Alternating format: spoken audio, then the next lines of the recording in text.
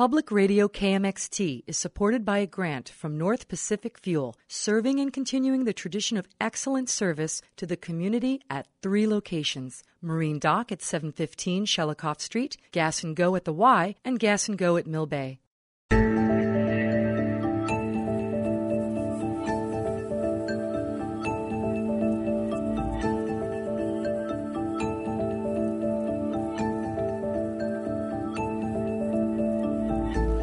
It's nearly 12 o'clock, and time for the KMXT Midday Report.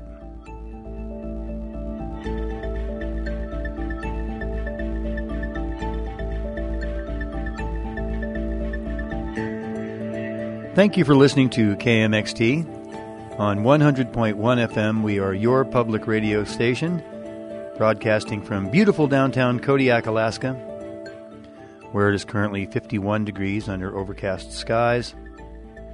Out at the airport, they are registering 71% humidity, southerly winds to 9 miles per hour, and 10 miles of visibility.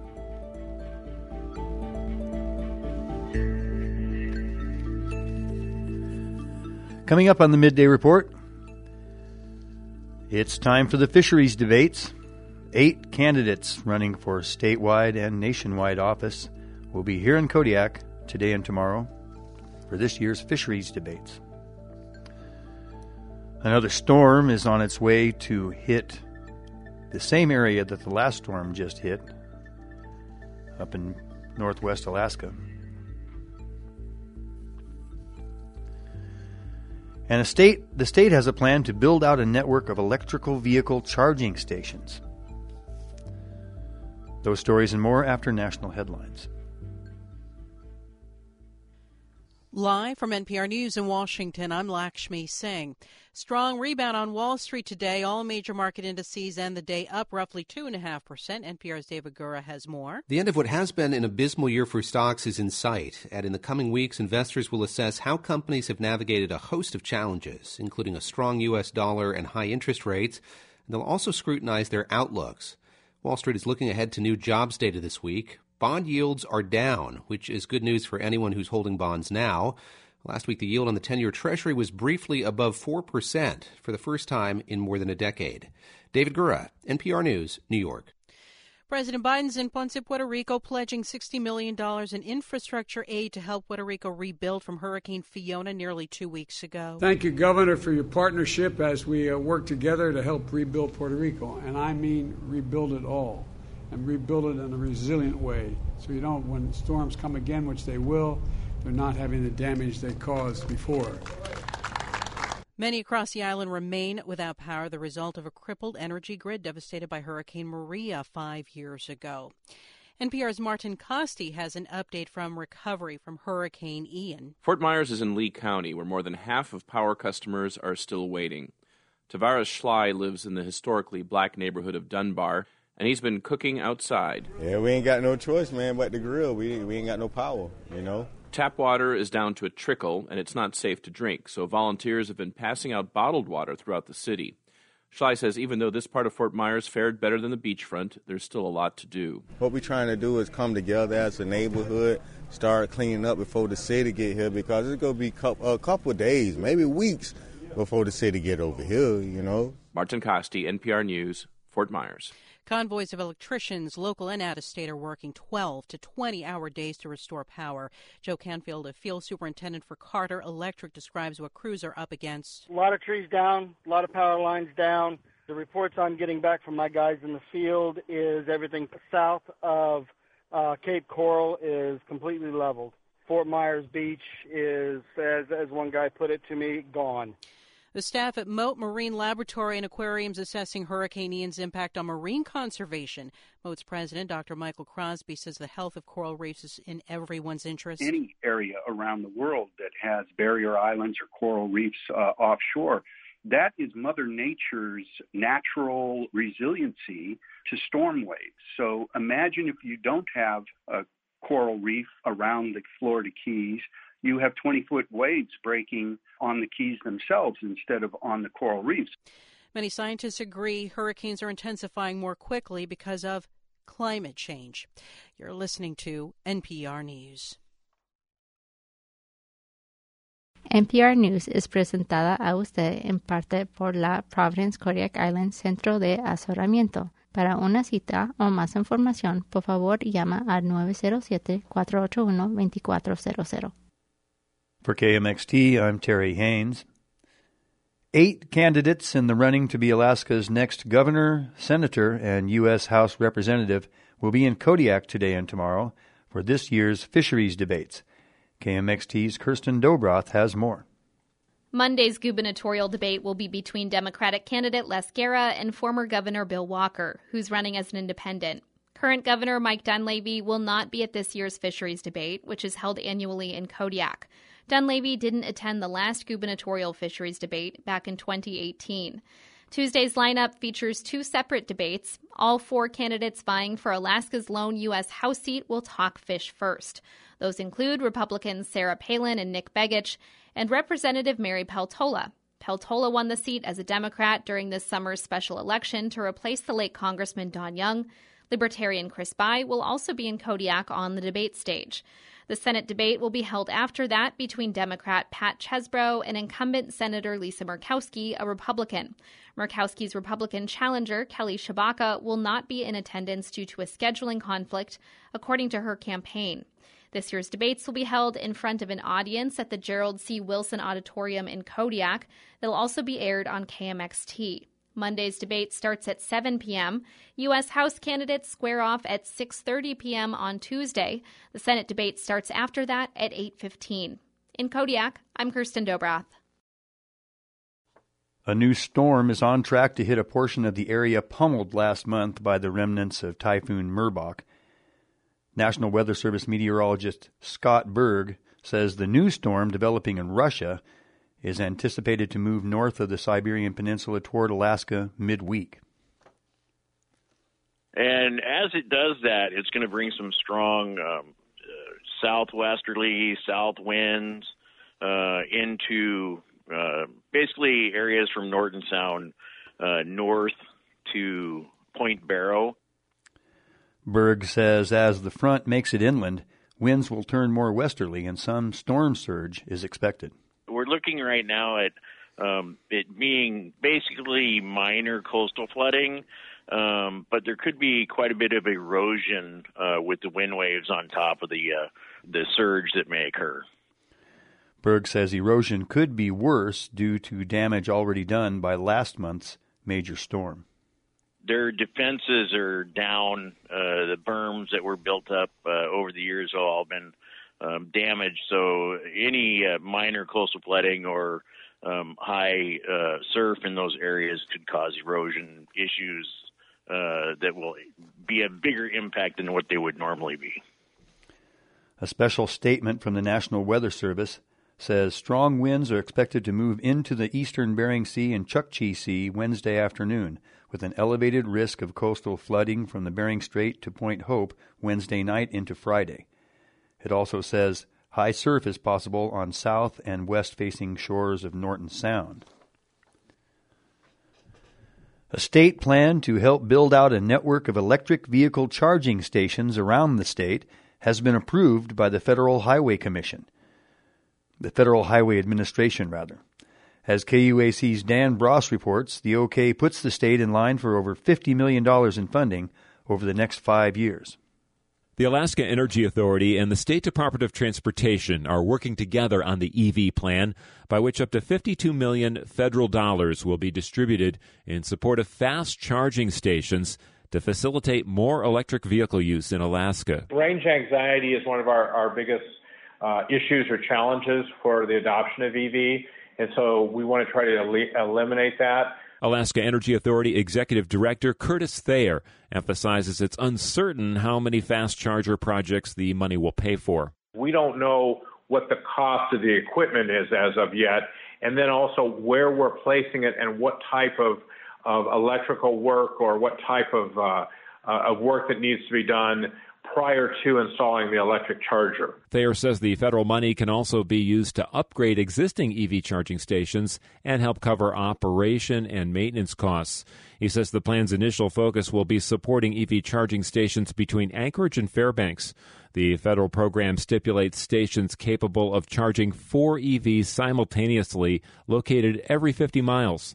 Thayer says the state has received an exemption from the spacing requirement for a stretch of the Parks Highway where there aren't any viable year-round host sites. The gap there is about 80 miles from mile 135, which is just north of Trapper Creek, and it extends to Cantwell, which is mile 210. Thayer says the AEA anticipates putting out a request for proposals for EV charging stations, and selected hosts will have a significant portion of their costs covered. The program would fund 80% of the funding, and they would have to come up with 20% of the funding. Looking beyond Phase 1 of the EV plan, Thayer says additional highways and locations will be targeted for charging stations. Homer to Anchorage, and you have the Glen Allen Delta to Toke Piece, and then you have the Marine Highway system. Ketchikan, Sitka, Kodiak, Juneau.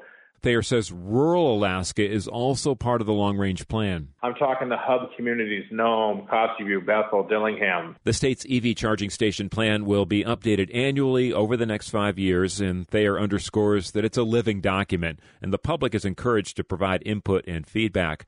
The AEA is holding meetings on the EV plan around the state. In Fairbanks, I'm Dan Bross. Dozens of Ketchikan area residents were students at a Pennsylvania boarding school before it closed in 1918. As KRBD's Reagan Mill reports for Orange Shirt Day, archived records show details about their lives and what happened to them after they left the school. The last day of September is recognized each year as Orange Shirt Day. It's in remembrance of the trauma caused by the forced relocation of Indigenous people to residential boarding schools. Irene Dundas says the day is about recognizing the pain caused by residential schools. She's a cultural heritage specialist for Ketchikan's tribe, but she was speaking to KRBD outside of that role. So the awareness of Orange Shirt Day and of just recognizing that there is a history, of historical trauma on the Native community, and that if raising awareness and not trying to erase the past. She says there could be more than 30 Ketchikan area residents who went to Carlisle Indian School, a boarding school in Pennsylvania that operated for nearly 30 years. And some of them are not all Tlingit. They're Tlingit, Haida, and Tsimshian. And we are trying to work to try to locate the families. Researchers from the Carlisle Indian School Digital Resource Center and the Carlisle Indian School Project are working to connect families to more information about their loved ones who attended the school. And Dickinson College houses the records compiled for the Resource Center. KRBD obtained archived student records from the college's special collection, which included every Alaskan student registered at Carlisle before it closed. 26 students had at least one address in Metlakatla, Ketchikan, Saxman, or on Gravina Island. Some of them appeared to have been adults at the time, in their early 20s, according to the records. After graduating, many of the students worked in Ketchikan. That includes Thomas Hanbury. His school records show that he worked as a carpenter in Ketchikan. Student Christopher Dalton from Metlakatla went on to work in the sawmill in Ketchikan when he graduated, and Patrick Verney worked in the Ketchikan printing office. The youngest student from Southeast Alaska was 7-year-old Margaret Maggie Jane Brown of Metlakatla. She graduated in 1913. The records offer a glimpse into the students' lives. Many had at least one parent who was deceased, left school due to poor health, or had no known home address. Several records show misspellings of Metlakatla and Ketchikan. Dundas says she's aware of the work being done to further identify those who attended residential schools, including Carlisle.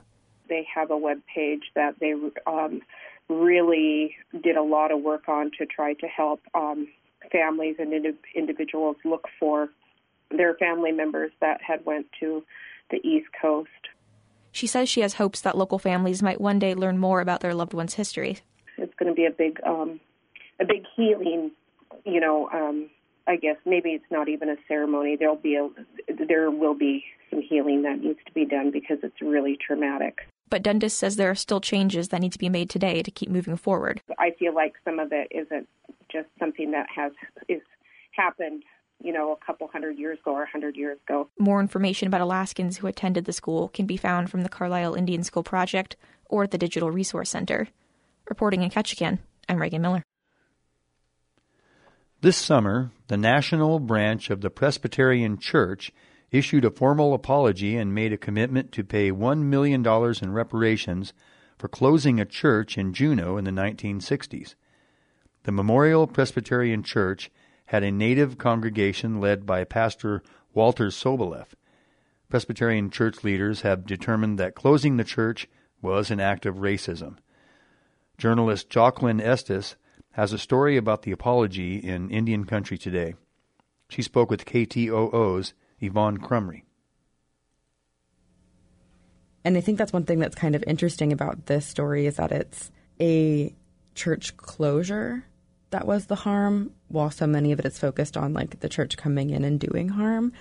And I'm wondering if you have thoughts on that or anything to say about the fact that the church came in, was a force of assimilation, but then was run by Walter Soboleff and became a community center and then was taken away, and how that impacted people. Well, I think the difference between what Walter Soboleff was doing and what mainstream Presbyterian boarding schools and churches were doing is that he spoke in both Tlingit and English. And so, and he did give the message of God's love and God's mercy and encourage people to share his faith in the church and in God. But my sense of things is that he was far from a negative force. I mean, people wanted to learn about this, and they wanted to belong to a church. Their earlier modes of spirituality had been destroyed, and people need that in their lives on some level. And he provided it in a way that was more palatable and more accepting and more loving than in other churches. So I think there's a big difference between what he did and what other churches did. And you mentioned that the closure of Memorial was devastating for the community here in Juneau. Can you tell me more about that? What impacts it had on the Tlingit community here? And this was back when the Juneau Indian Village was based in the flats, basically. And so it was it was a cohesive and kind of fairly extended neighborhood. And the church was right at the heart of it. And so right after the church was closed, there were two devastating events. One was developers in Douglas burned down the Douglas Indian Village there. They condemned the land, saying it was needed for development, and then burned the village. And then the Juneau Indian Village was, most of it was knocked down for urban renewal. And so you had these two, they were segregated communities, but within the communities, there was a lot of cohesion and community. And those two acts of development and renewal were really hard. I mean, they dispersed the Native community, basically. And the people I interviewed said it was shocking, and some never went back to church. So it was a huge spiritual loss for many people. When you look at Juneau after the closure of Memorial Church, and even up to today, what would you say the effects and the legacy of the closure are? And are we still living with those impacts today? Well, I think combined with the destruction of the Douglas Indian Village and the Juneau Indian Village, I think that the sense of cohesion and community that Alaska Natives felt in Juneau is not as strong as it used to be. And, it's growing, and a lot of people there is a community and there is cohesion, but it's not to the extent that there was when the church was there and when those two villages existed. Why did the overture and this whole process happen now after nearly 60 years? I think it's just part of the language and cultural revitalization that's been going on for several years now. And so you see, and some evidence of that is the land acknowledgments and more place names in the Tlingit or Haida or Tsimshian language. And so I think that the Native community there's been a movement to reclaim what is ours. And this is part of that. All right. Thanks. Thanks, Jacqueline. Thanks for your interest. Yeah, of course. Have a great day. All right. Take care. KMXT Local News is underwritten in part by GCI. GCI has adjusted store hours across the state to keep our customers and employees as safe as possible during this time. The most up-to-date store hours are available on GCI.com. Insight Daily Radio. From food to fashion, science to tech talk, or for just plain fun, we've got you covered. From the art of all things, here's Lasana Jeffries.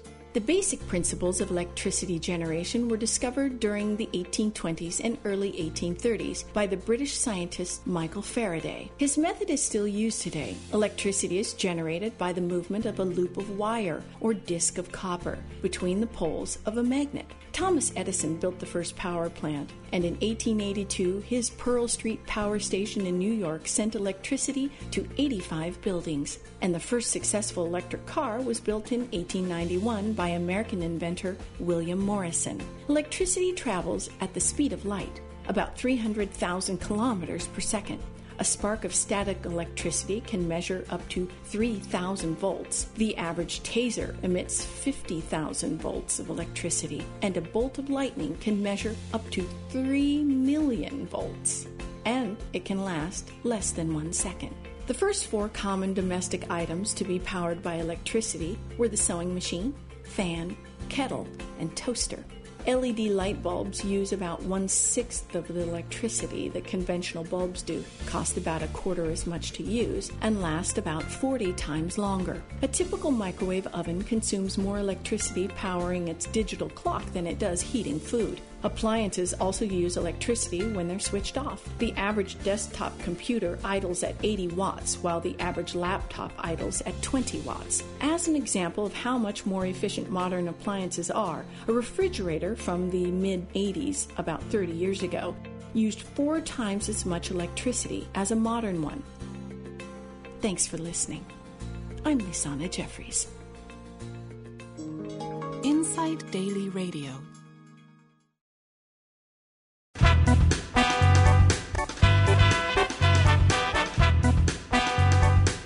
This is the Island Messenger, a look at personal messages, the weather, and community announcements.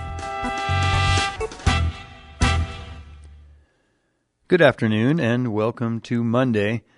It is the 3rd day of October, the year 2022.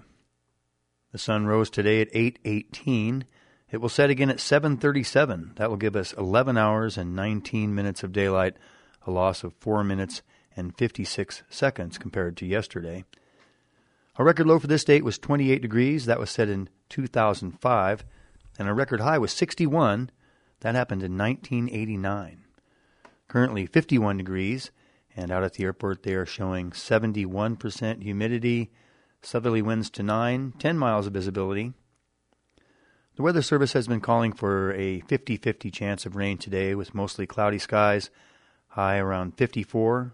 Those southerly winds to continue around 15 and increasing to 20 tonight when they are expecting an 80% chance of rain, low around 48. And starting tomorrow, heavy rain. They expect between 1 and 2 inches of rain tomorrow, and that heavy rain is expected to continue on through tomorrow night. High near 55 tomorrow, low around 49 overnight tomorrow night.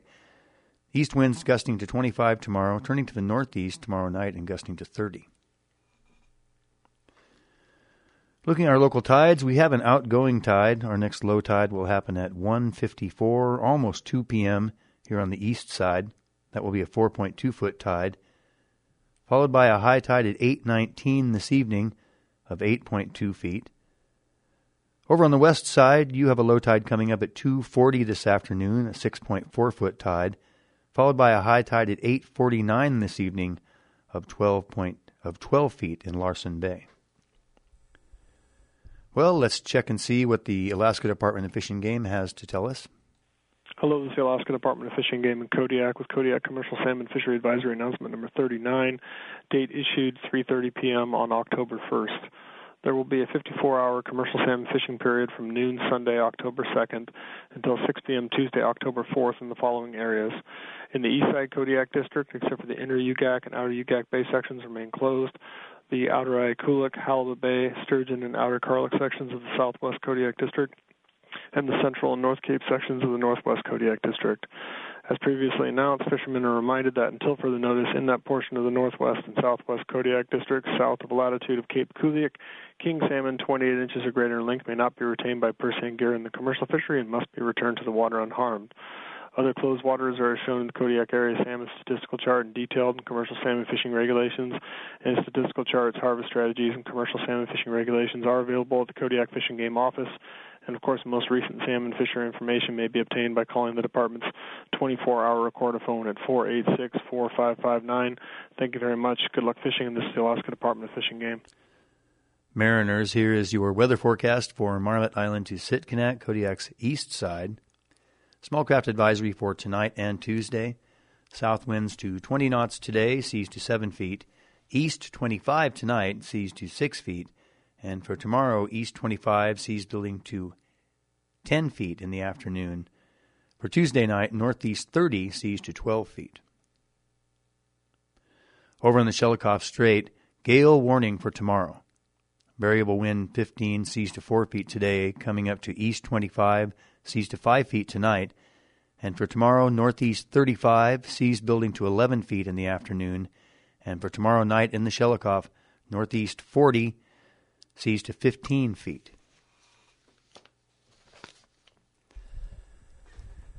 Today is your last day to take advantage of early voting, as voting day is tomorrow. But if you're driving by the Assembly Chambers up here at 710 Mill Bay Road from 10 a.m. all the way till 4 p.m. today, you can vote just as you would tomorrow. Your eligibility is verified. You given a ballot that's fed into a voting machine, and your vote is counted in the unofficial tally tomorrow night, just like everyone else's. So if you are driving by, take advantage of the last day to vote early. Here are some meetings coming up in the Kodiak Island Borough. On tomorrow, the Women's Bay Service Area Board will be meeting at the Women's Bay Fire Hall. That's happening at 5:30 p.m.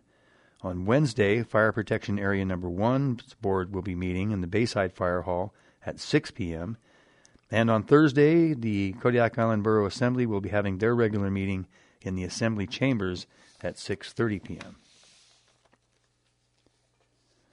The Kodiak Amateur Radio Emergency Services Group will be offering an amateur radio licensing exams, plural, on Wednesday, October 5th at 7 p.m. The exams will be held at the Bayside Volunteer Fire Department's training room. You need to pre-register, so call John Kimmel at 907-942-0741 for more information. The testing is provided at no charge. Saturday, October 8th from 3 to 4:30 p.m., the Alutiiq Museum will be having a lecture about marine mammal response and the program that deals with it. That's from the Shunak Tribe Natural Resource Director, Matt Van Dale. It's free and open to all. Again, that's next Saturday, October 8th, from 3 to 4:30 p.m. in the Alutiiq Museum's gallery. Things are happening at the library, including the Bridge Club. That's meeting at 1 p.m. today, just about a half hour at the library. All interested players are welcomed. Also, the library's monthly writers group will be meeting on Wednesday at 5:30 p.m. For those wanting to pursue, improve, and share their writing, it's for patrons 14 and older. Space is limited, so please call at 486-8686 to save your spot. Also on Wednesdays at 3:30 p.m., the library's famous Lego Club. Children under 10 must be accompanied by an adult. Thursdays at 10:30 a.m., the library hosts Lapsit Storytime. That's for babies 0 to 3 and their adults. Join volunteer Abby Hanna to share a story and a song with some quality time to play and socialize. And Thursday, October 6th, 3 p.m., the library's next chess club meeting. Drop in to learn, practice, or sharpen your chess skills in a cozy, friendly environment. No experience is necessary, and it's open to all ages. Again, that's Thursday, 3 p.m., the Chess Club. Don't forget the library is open from 10 a.m. to 8 p.m. Monday through Thursday, and from 10 a.m. to 5 p.m. on Friday and Saturday. Listen for the Island Messenger here on Public Radio KMXT 2 times a day, Monday through Friday at 9 a.m. and during the midday report at 12:20. If you have a community announcement or personal message, including lost and found items or pets, you can call KMXT at 486-3181. Fax us at 486-2733 or email psa@kmxt.org.